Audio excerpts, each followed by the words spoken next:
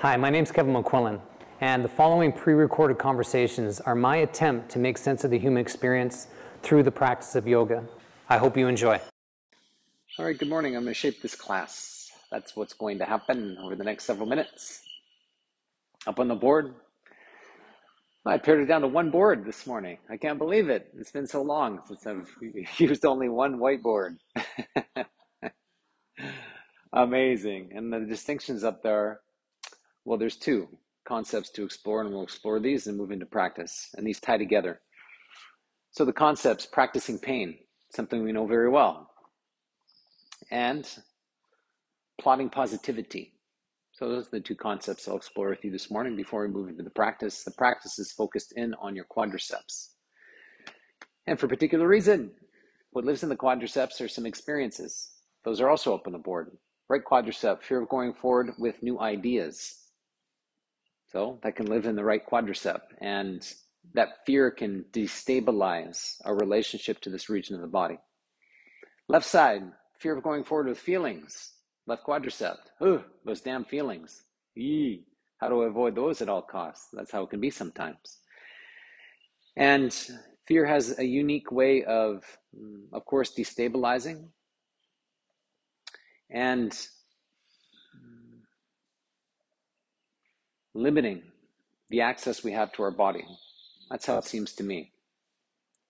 And it can be that way. How can I put this? My own relationship to my quadriceps is something like this. Many years ago, I noticed the only way that I could engage my quadriceps was through fear. I held a lot of worry and fear in my quadriceps, and I noticed that. And they were weak as a result. It took me many years to build a relationship to this part of my body, my quadriceps, in the absence of fear. It was very strange. I noticed when I was driving one day, I was so clenched, and it's like my quadriceps, and it's like, whoa, what is going on? And it was a really interesting and unique exploration into my physical body, and to notice how fear was weakening particular parts of my body. And in the yoga practice, the quadriceps can be neglected in some ways. And so this practice, the idea is to focus in on your quadriceps and to notice your relationship to them. Your key muscles and the ways in which we move in the world, and they can be left kind of behind, you could say, and not supported in the ways in which they need to be supported. So that's the focus of this class. Practicing pain is one of the ways in which we can keep our body weak. And so there's three distinctions up there. A focus on what I don't want. So much so, I'm engulfed by negative emotions. That's how it can be. We can be focused so much on what we don't want. We don't really know what we do want. And that's easy, and that's quite common. And I mean, that plays out in various different ways. Of course, within family, within friends, within career, within. We can have so much attention on what we don't want, we have no idea what we actually do want. And that focus creates pain because we perpetuate what we don't want moving forward. I flee and complain so regularly, I perpetuate states of despair, anxiety, depression, so on and so forth, because we have so much focus on what we don't want, which is associated with negative emotions, the very reason why we don't want them. My behaviors are such that I continue to find myself in familiar, painful outcomes. And we're very familiar with pain. Absolutely. We have a tendency of making the same decisions over and over and over again, and especially around sensitive matters and difficult things in our lives. They have a way of sticking around because they're stuck within us, and in particular parts of our body, they're stuck. This is one of the unpackings I've been working on of late, is my relationship to feeling unsafe, and how that can lead me into feeling pain yet again. And so there's a particular practice I've had is I have felt unsafe, so I've attempted to protect other people. And perhaps if I protect other people, they'll feel safe. And if they feel safe, maybe I can feel safe. What I've also come to learn is when I'm always the protector, who's protecting me? And in large part, it's been nobody. That's what I've noticed. And so I've been left feeling alone, lonely, unsafe as I've been attempting to protect other people. And so it's a strange realization. And that is certainly one of the ways in which we perpetuate pain. The very thing we don't want to experience, we attempt to guard other people from feeling to our own detriment. I had examples of this yesterday when I was speaking with my older sister. I had a 2.5-hour conversation with my sister yesterday about matters such as this. I'm attempting to break free of protecting. And how that's been for me, for quite some time, is not wanting to influence people's relationships with other people. I really believe in you work your relationships out as you need to. And I have my own relationship, you can have your own relationship, and these kinds of things. What I'm noticing is in this dynamic, specifically with my family, I've been protecting them about sharing certain elements of my past and certain relationships I've been in. And that's certainly been to my own detriment. And I found it curious. My sister said to me yesterday, I have felt like you have not wanted to talk about certain things, so I didn't ask. And it's like, that is absolutely true. And it was true because in some ways I was protecting them from influence a particular kind of relationship, but I was also protecting myself. And what that created was a gap of instability and separation where I have not felt safe, all the while attempting to convince myself this is the best course of action, when it has not been that. And she also said to me yesterday, it felt like I wasn't talking to my brother. Ugh.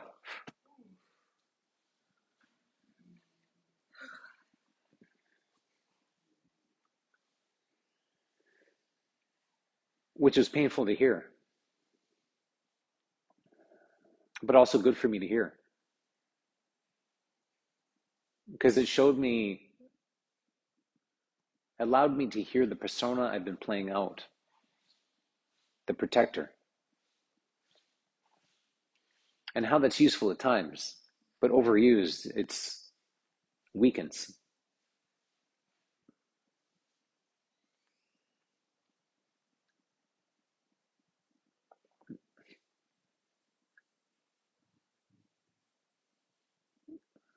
So the conversations I've been having of late are all designed to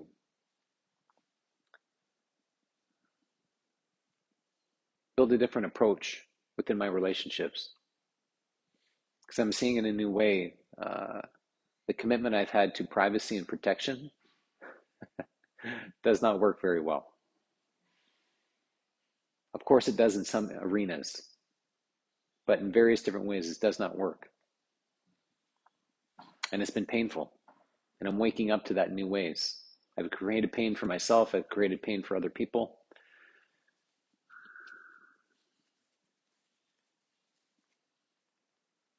And it's been taking a bit to break through that. Not just a bit, a lot, I'd say.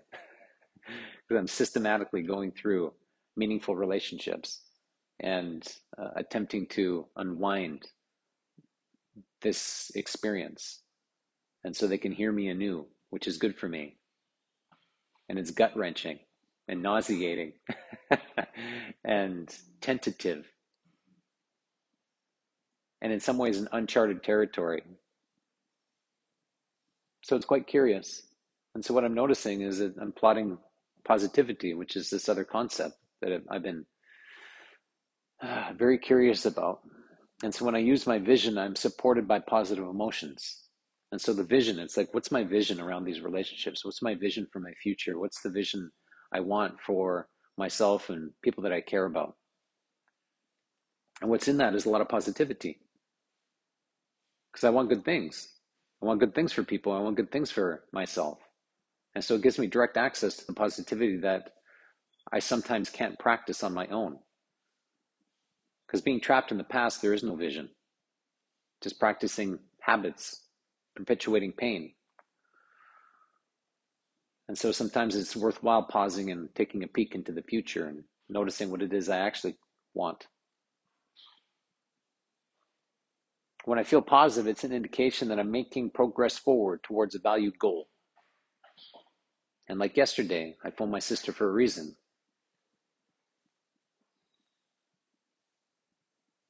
I'm attempting to make progress forward within my family dynamic to make it better.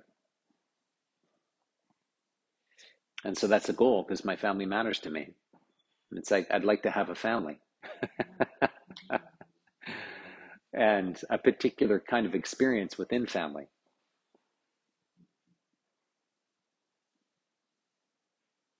And the indication yesterday is that I became closer to my sister. And that was nice. And she said as much, which is also nice. And I've been close to her. I'm not saying I've been distant or something like that, but just in a new way. And it was a consequence of me speaking in ways I have not been speaking, about things I don't necessarily want to talk about. And it gave her a window into my life, and specifically how I've been suffering in silence for way too long.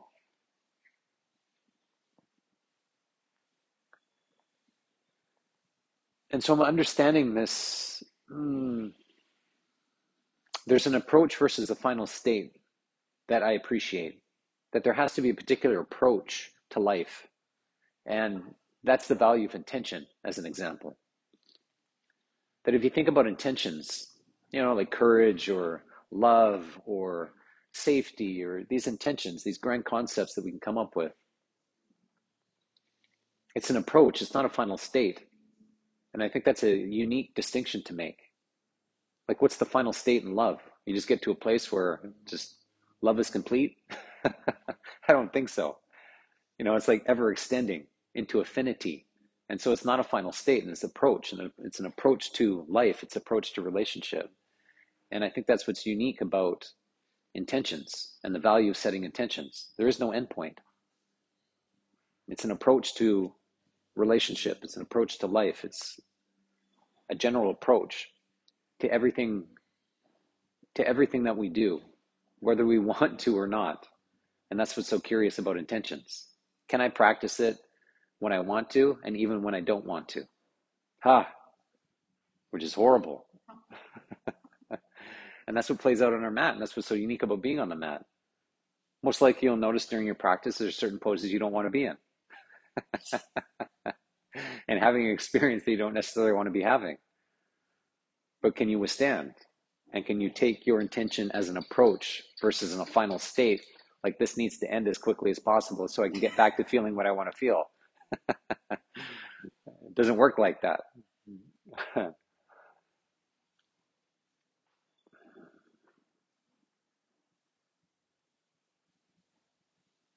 So there's no finality in some ways to the ways in which we set our high value goals. It's an approach and it's an extension of self into life. I think that's quite unique. And so I'm curious about a few things with you. How do you think you perpetuate pain in your life? It's a big question. Many ways in which we do that. Was there a particular negative emotion that you're used to that you have a tendency of perpetuating? Maybe it's that. An emotion you know so well. Anybody get a sense of that? Being protector. Protector? Okay. Yeah, being the protector. Okay, very good. Good. Anybody else? A role you play, an emotion you feel?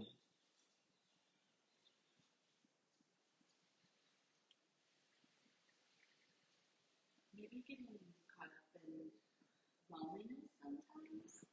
Mm-hmm. Okay. Convincing yourself that you're alone. Yeah. Okay. Loneliness. Very good. Thank you for that. Yeah. That's a tricky one to navigate. Absolutely. Anything for you? I think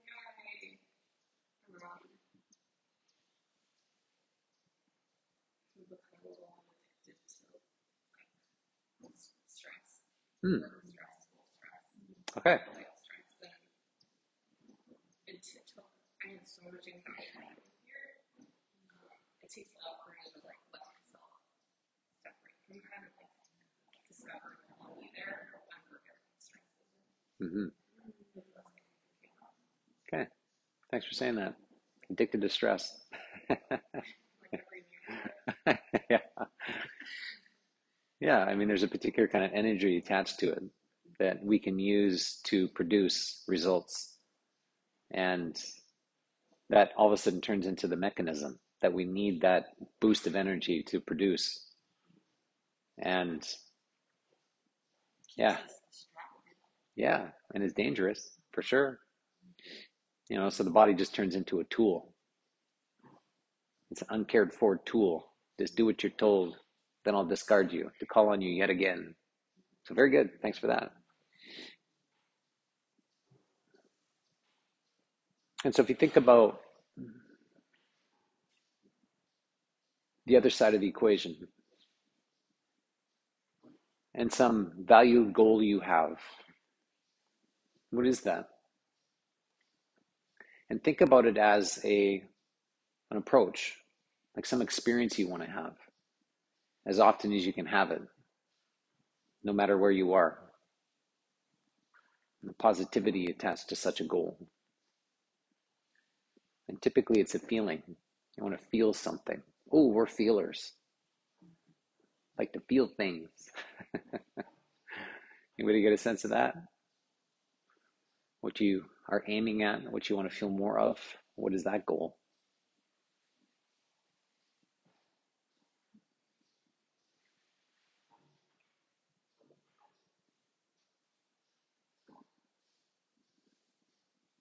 Anybody got something to say about that?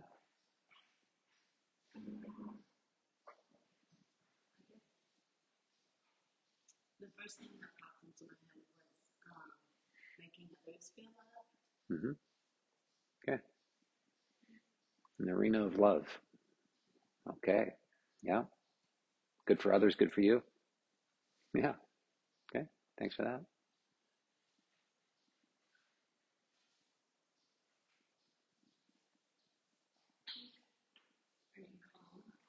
Yeah. Yeah. Calm and quiet. That sounds nice. Have that every once in a while. Very good. Thanks for saying it. I